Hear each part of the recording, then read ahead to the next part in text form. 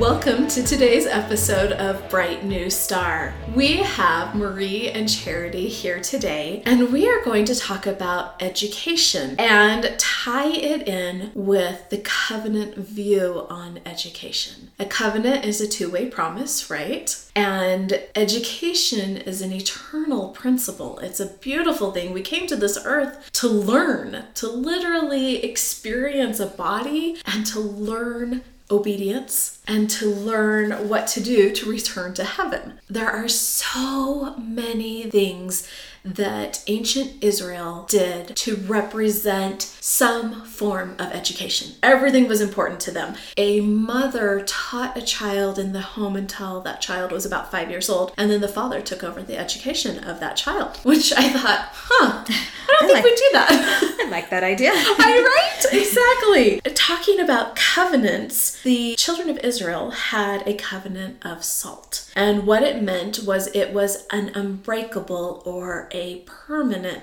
covenant.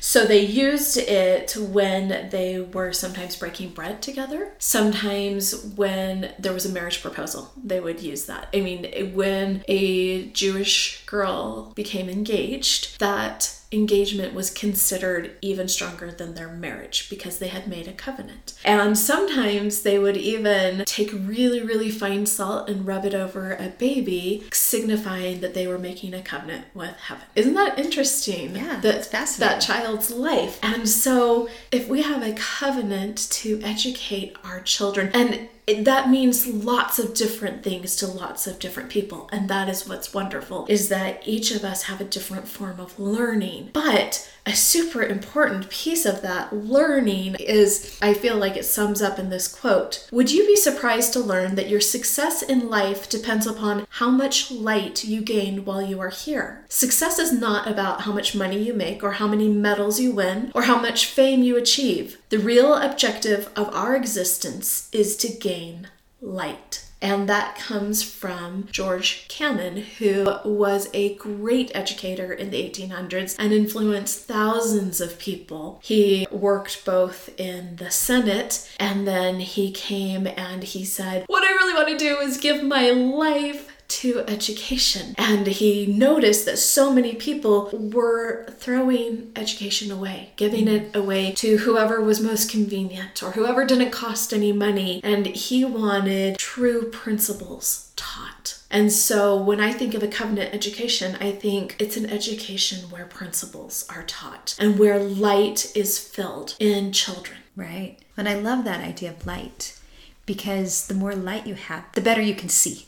Yes. And so true education helps us see more clearly because we've gathered all this light, so we can see people more clearly, we can see ideas and philosophies, we can see things more clearly the more light we have in our lives. And so the more educated we become, the more light we have. Yes, and going back to the children of Israel, if everything was symbolic, then there was the high priest. They would go into the temple and they would place loaves of bread on the altar. Well, a woman would go into her home and she would place loaves onto her table. And so it was a symbol of, I am doing what I've been asked to do. I am fulfilling my piece of the bargain, my piece of the covenant, right? Again, two-way promise is a covenant. And with educating our children, what does that look like to you? I think for a mother, a lot of what we do is cast vision. Mm-hmm. That this responsibility to pay the price for a great education, it's a covenant responsibility because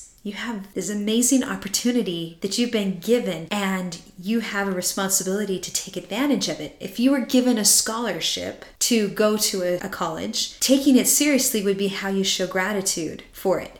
And you almost would want to just covenant to take that seriously. And we have been each given that amazing opportunity, scholarship here on earth.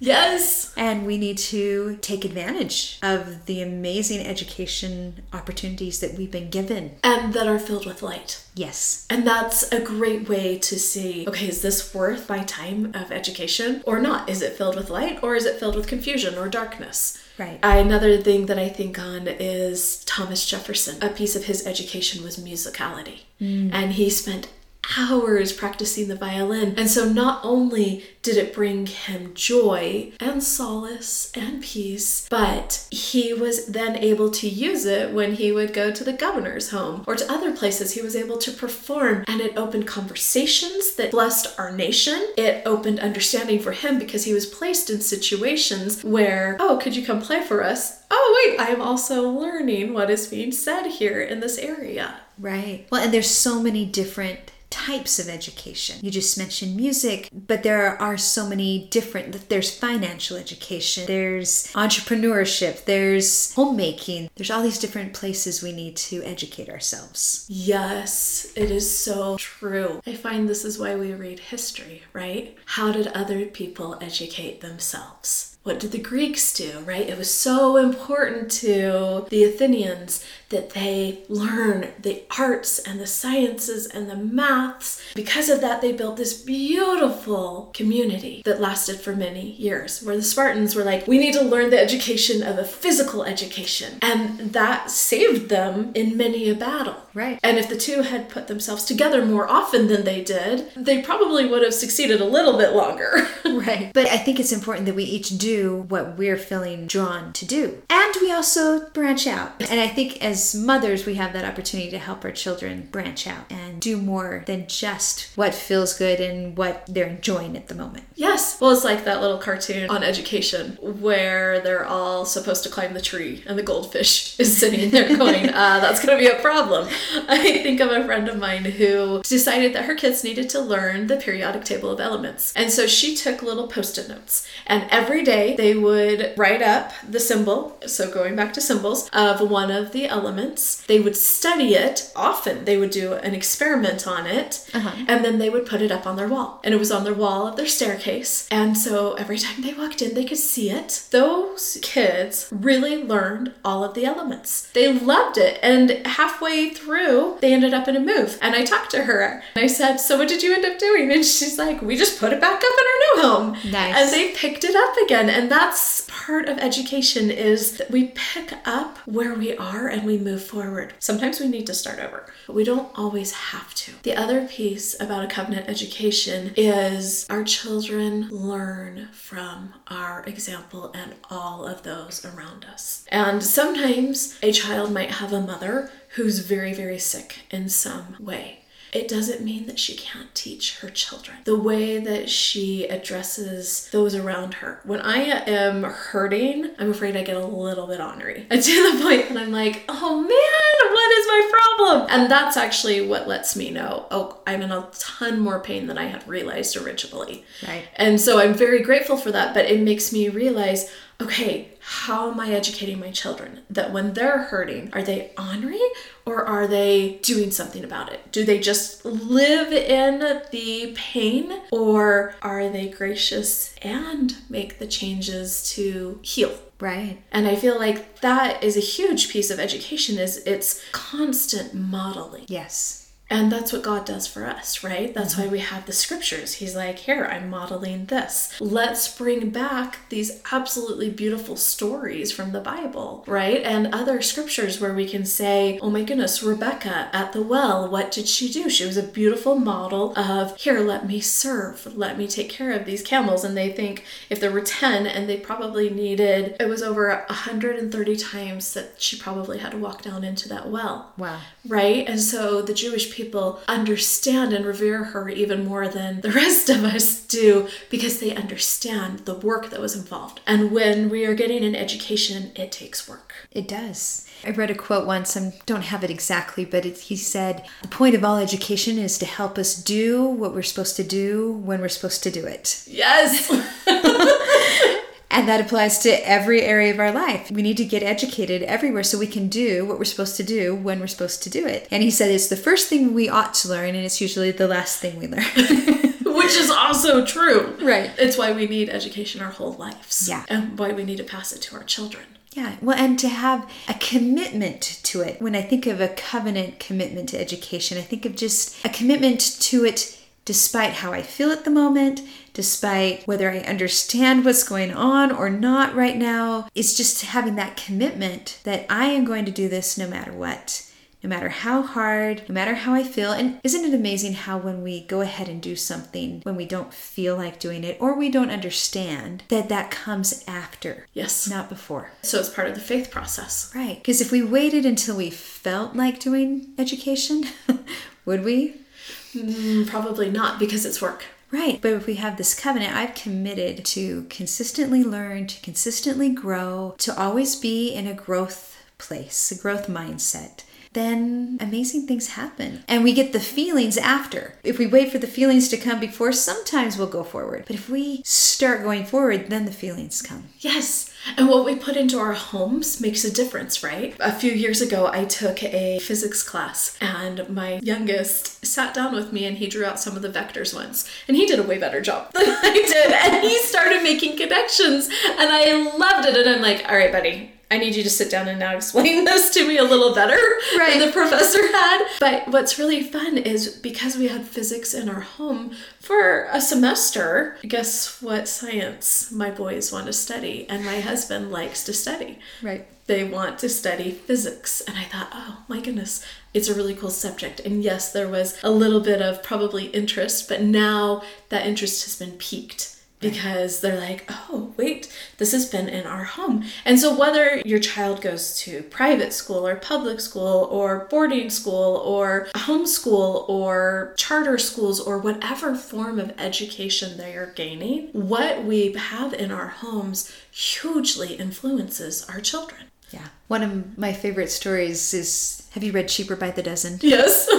And how he just put education everywhere in their houses, in the bathrooms with record players and painted on the walls. And there was just this attitude of education in their home, which I thought was just fantastic. To just, this is what we do in our house. We learn languages and we learn science and we learn music, and that's just what we do. We educate ourselves constantly. Yes, and it's the parents' responsibility and privilege. Yeah. And so we don't have to keep giving that away over and over to other people. We can own it and say, guess what? Like what the dad did in Cheaper by the Dozen. Here are all of these maps of the galaxy on the ceiling. Here, I want you guys to learn this. And so we'll put posters everywhere. We can do that. And part of that education is doing scripture study together, right? Yes. As we go back to those old stories, even as we were studying recently, the scripture, Psalms 26:5 showed up. They that sow in tears shall reap in joy. And I remember thinking, what in the world does that mean? And I've since learned that oftentimes in the spring, the grain would run out for the children of Israel.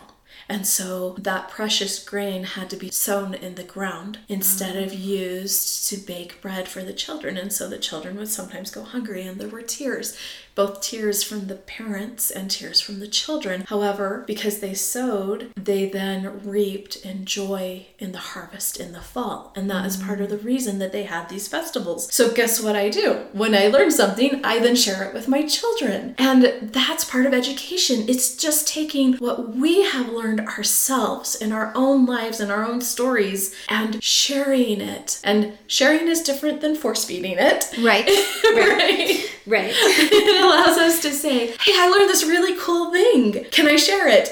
And unless it's been a very bad day for one of my kids, they're always willing to hear. Yeah. And if they don't feel like they're being lectured at, but shared with, right, then a conversation ensues. Right. And that's a fine line that moms and dads have to walk with being really excited and forcing and being really excited and just inspiring. Yes. And again, going back to it is what we're learning that we then get to share with them. And so if we have more time to learn, we get to share more. If we're in a season that we have very little, there are still things that we can learn from people we're working with or from situations we're in that we can then teach and educate our children. My son just went through a really hard discussion with someone that as he debriefed it afterwards, I realized this is a discussion that almost every worker will have at some point in their life. What a blessing that at 16, he is getting to have some of these hard discussions and learn how to navigate, how to improve himself or how to improve work at times, because that was a piece of education for him that will bless him further. Education education is a blessing. And it is, I love the quote you brought up. I just love what you're saying about these life education lessons that are just so powerful. And some of them, our kids will get on their own, and some of them they will get from us. There was a time that I built a business at home to help with things in our family. I have been amazed at what an impact that had on my oldest son. He learned so many lessons from that I had no idea. I wasn't saying, hey, by the way, I'm learning this lesson right now. But he picked up on all of those things as I went through that educational process of building a business. He picked up all those things as well. And it was so fun to hear him express all the things he learned that I had no idea he was picking up from me. So true. And it's something that children learn, that teenagers learn, that adults learn. So even when our kids are all grown up and away from home, right? Right. It's this education. It's our opportunity to continue to give learning and understanding. In Proverbs 1:5, it says, "A wise man will hear and will increase learning, and a man of understanding shall attain unto wise counsels." What a blessing, right? Promise and blessing right there. Right. Well, and it's just adding light. Like the quote that you said at the beginning, where they're just adding more light to your life. And then you see more clearly. Yes, then we can bless. That is beautiful. So to conclude, are you owning your own education and helping your children as they master theirs? Are you accepting that this is a God-given responsibility and it can be done in so many different ways? That's the beauty of education.